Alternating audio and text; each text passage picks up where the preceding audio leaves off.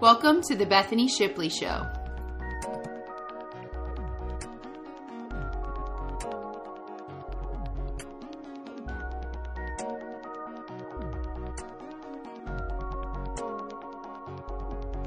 So if you caught the last episode of Eli's health journey, whatever we titled it, I can't remember, Eli's health journey, you may have stuck around to the very end. It was a very long episode, and heard the story of when he was sick with pericarditis. And the side of that story that we didn't get into on that show is a side that I want to dive into in this episode, because it was the hardest, most challenging season of our relationship, and I feel like it's got to be relatable. And I didn't have a lot of input of other people who had gone through similar situations during that time, because what Eli and I have is very different than a lot of the relationships that I am around and I hear about. And we have a very non-confrontational, not non-confrontational, but very low conflict relationship. Very easy to be around each other. We're each other's best friends. Gosh, we've grown up together. We met when we were 14 and 15, and we've been partners in life since then. And then, of course, partners in life first as friends, and then as in a romantic relationship, then as husband and wife, as business owners, as parents, homeowners,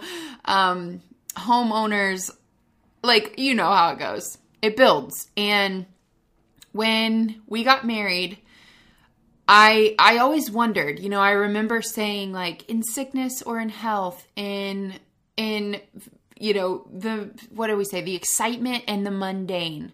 That was part of our vows.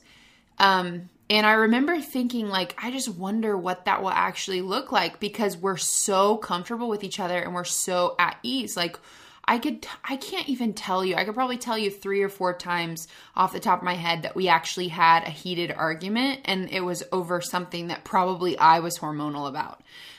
Very interesting. And so a lot of the input that, when I would go seek out a relationship advice, it was not from that perspective. It was from a perspective of, here's your shambles relationship and here's how to salvage it. So here's what happened. If you didn't catch the episode, basically in November of, was it 2000? It was 2017. Yep, that's right. November of 2017.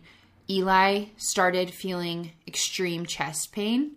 In December of 2017, he thought he had pneumonia, costochondritis, or whatever. I'm probably saying that wrong. Thought he had torn a muscle in his lungs. Did I already say pneumonia? Just all these things that we were like, what is going on? It would hurt him to breathe. It hurt him to, like, lay down. He was pale in his color. He did not have energy. And this was a month after he retired from his passion, which was fitness, helping people through personal training live their best life. And we were just going through this huge transition, because here he is coming home. My parents had just moved 2 months earlier to our driveway because they lived in an RV. And my dad was working for me, and it was like a needed thing, and it was amazing. And just to have them here was just incredible, but just a lot of changes, and, man, we went into the emergency room. We went into the ER to find out what the heck was going on, because he was just in so much pain. And we had been referred to the emergency room by urgent care, who had put him through steroids and antibiotics. Of course, this was after I did all my woo-woo health stuff that always works. Like, it always works. So I was like, what's going on here? Why isn't it working? He was drinking like 10 drops of Thieves and 10 drops of peppermint in hot water every 90 minutes, and like no change. So, so it was just really weird. So we ended up going to the chiropractor first, and the chiropractor was like, something seems really off. All of your organs seem really inflamed. Go ahead and go to like urgent care. So we went to urgent care. They did an x-ray of his heart, and because he had already been through steroids and antibiotics at that point, and they found that they called and said, your heart just seems a little like enlarged, like something seems wrong on the x-ray. So we decided to go to the emergency room, get it checked out. He was actually feeling okay that day, but we just thought, gosh, let's be safe. They did some x-rays, or like, what do they call it? A oh gosh, my brother's girlfriend, who I accidentally always call my sister-in-law and we crack up about it, would know, but ultrasound on his heart. And the ultrasound showed that he had an infection in the lining of his heart that was causing a lot of friction between that and all of his other organs that are, around there, is like sternum and lungs and, ribs and all that. So every time he would breathe, the infection would just because it was so swollen and just painful in there.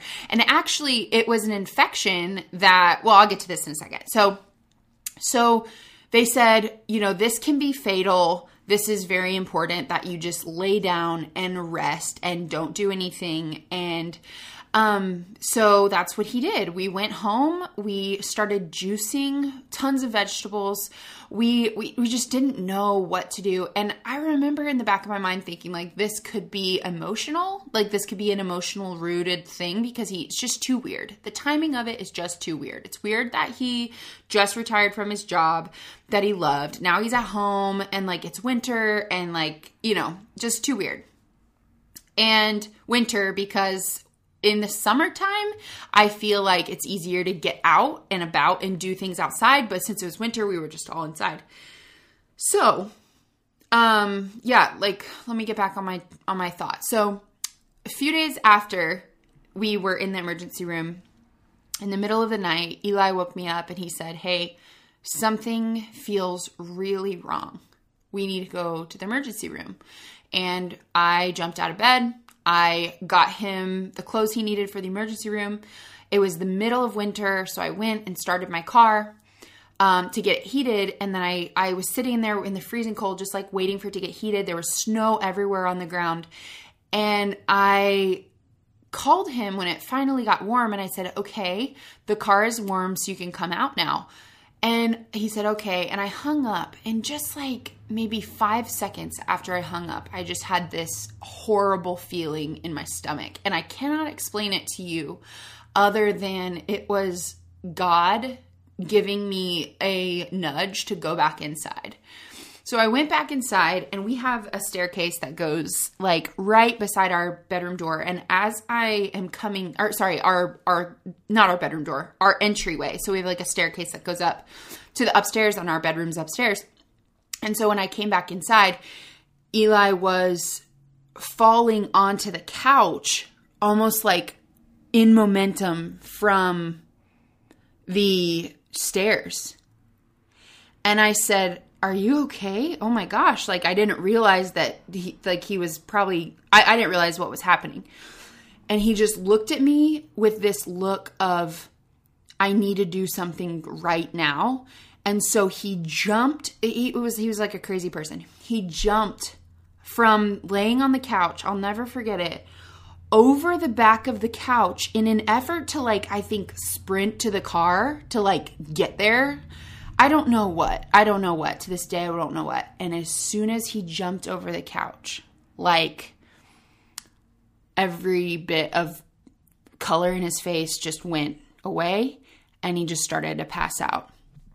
So I ran to the RV because my parents lived in the RV in our driveway, and I just banged on the door and I said, Dad, I need your help immediately. My dad came in and picked, actually I think I had already had my dad come in. Maybe he was coming out of the restroom or something. He thought he was just coming in to be with the kids. So I, Eli, my dad and I got under each of Eli's arms and pushed with all of our might and went outside and We were just helping him at this point. He was not present with us, but he ended up passing out fully in the yard. And he's not small. Like we were with all of our might trying to keep him up, but he ended up falling into the snow, and his pants and his socks, he didn't even have shoes on, were just so ice cold. And so my dad and I, just out of sheer adrenaline, shoved him into the van and shut the door. And then I had a little moment of a freak out, and I said, Dad, I cannot take him. I can't take him. I'm too upset. Like, I'm scared. I think he's going to die. And I just said, I need you to drive. And my dad said, I don't have my glasses. And I was like, it's fine. All of a sudden, when he said, I don't have my glasses, my adrenaline kicked in. Like, I was on. I called 911. I was driving about 90 miles an hour, 80 miles an hour on these roads that were just totally not prepared for a driver like going that fast. Like, it was actually a miracle because we live on a really windy road, and I was just trying to get to the hospital, and the ambulance, the paramedics were on the phone with me, and they said, stay on the phone with us. We're going to call the hospital and let them know that you're almost there. I gave them all Eli's stats on the phone. And then they said, is your husband's, or is our patient, I think they said, is our patient still with us? And I looked over, and I cannot tell you guys, I thought that it was over. I've never seen him like that. And, I just looked over, and I just said, I don't know. And I just kept going. And then finally, maybe a minute later, Eli just kind of nodded at me like he's still alive. So it was like he was trying to affirm me. At that point, my dad had already called, my father-in-law, and my father-in-law was also on the way to the hospital. Everything was just happening so fast. As soon as I pulled up to the hospital, they were there. The lady that actually had been his nurse when we were in the emergency room days before was there also. And it was just a miracle because I just walked up and I just screamed at her, not at her, but to her, do you remember us? Because I wanted her to know all of the stats, all of what's going on. Because pericarditis, it was an infection in the lining of his heart. So it was not something to play around with.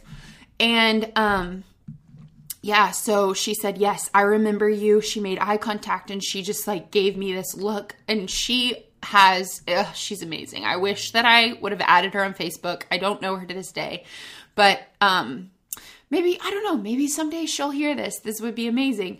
But the reason why I was so excited it was her is because she actually had sons who were Eli's age, and I felt like she cared so much, and she just related, and she just was amazing. Shout out to her.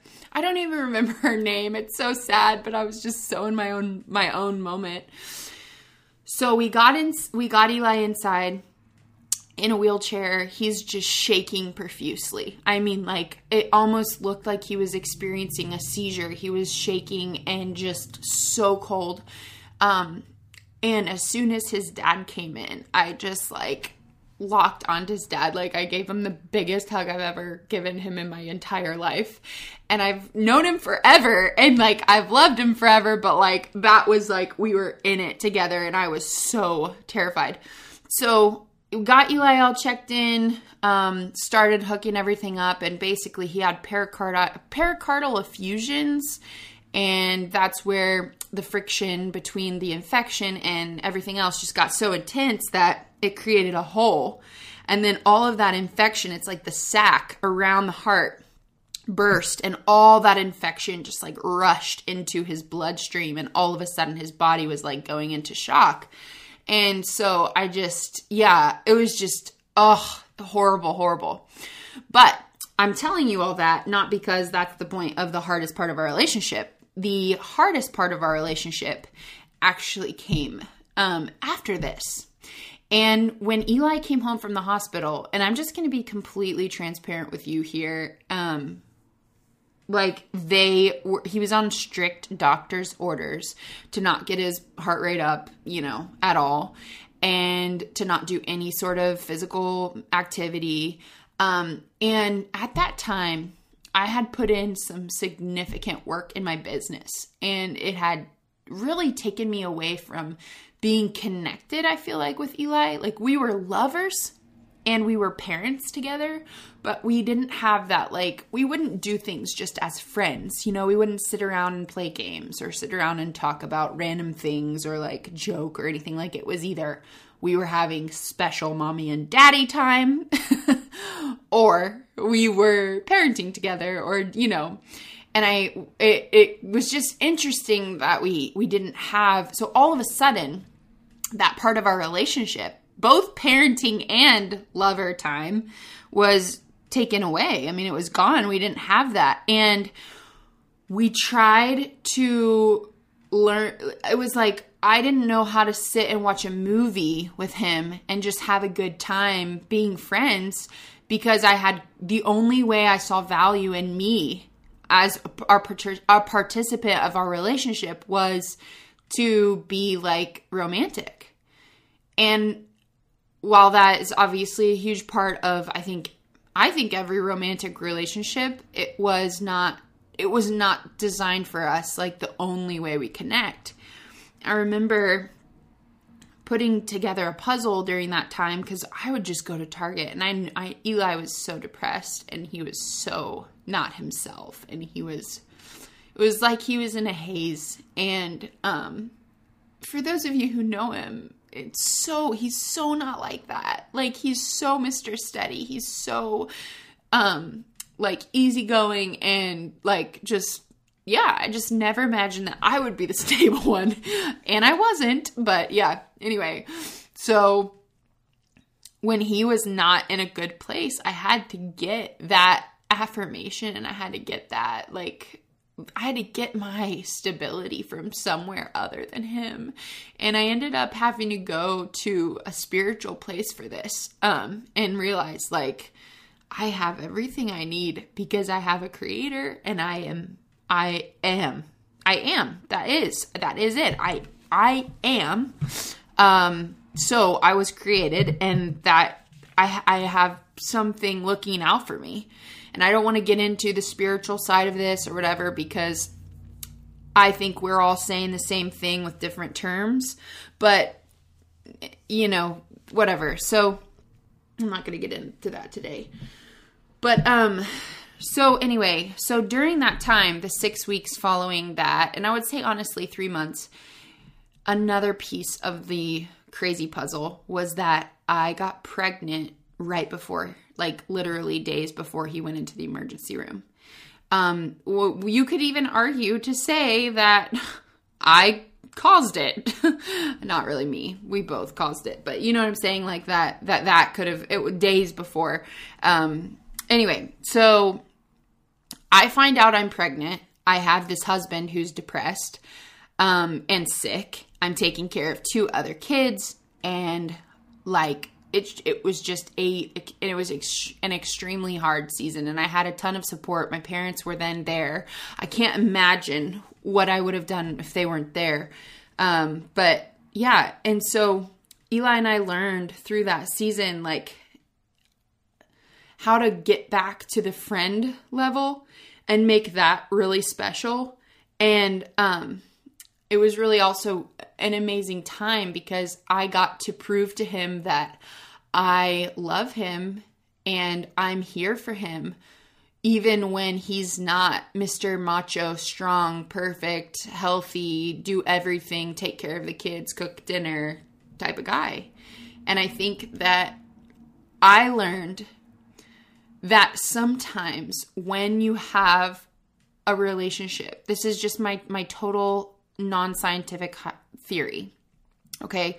When you have a relationship that's flipping awesome, you create experiences where it will test to make sure that you are safe.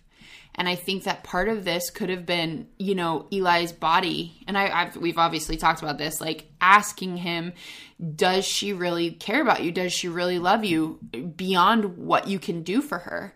And I was so pumped that the answer was yes. And I was so pumped, and I knew it was yes. And I was also really pumped to prove it.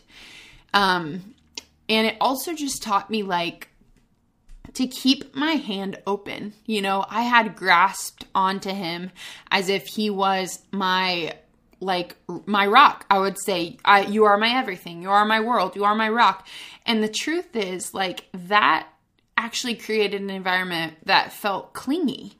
And what was really calling me to a higher place during this whole thing was to like let go and let him fly and hope that he flies back to me, you know? And so that was just, it was extremely hard. It was extremely challenging, and it was so awesome for our relationship. Like, can't even tell you.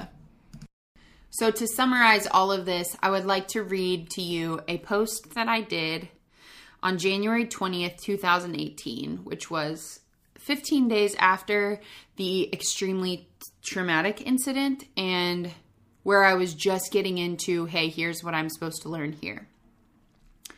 I have so much to say about my transformation over the last 6 weeks. I feel as though Eli's body was a catalyst for the changes we needed to make in our relationship and lifestyle. I thought I valued life. I thought valuing it was gripping it. In actuality, it's holding it loosely. I used to say things like, "You are my everything," and "You are all I need" to my amazing husband, but I was wrong. I don't need him. I need my creator who designed me to need it. Not a human, not my children, not money, it. I fell in love with the idea of dependency because I felt, for one of the first times, how dependent I am without my usual net. Now that we are wading back into everyday life, I really embrace the realization that what separates privilege from entitlement is gratitude. Thanks, Brene Brown. And having a lover and a friend is not my right. It's my honor. And my best friend and lover should never be a role he can't fulfill for me. And having a lover and a best friend is not my right. It's my honor. And my best friend and lover should never be put in a role he can't fulfill for me. And I treat it with the respect it deserves. I'm thankful for an opportunity clock to refocus and zoom in. Okay, must sleep now because bright and early we are off to party with my team at #Florida Leadership Retreat. Love, Beth. Thank you so much for listening to this, and I hope some pieces of it are helpful for you. Who knows, right? Maybe in 10 years. I don't know. Hopefully you don't have to, but at the same time, if you are going through something like crazy different that you never expected in your relationship, I hope that this could be helpful.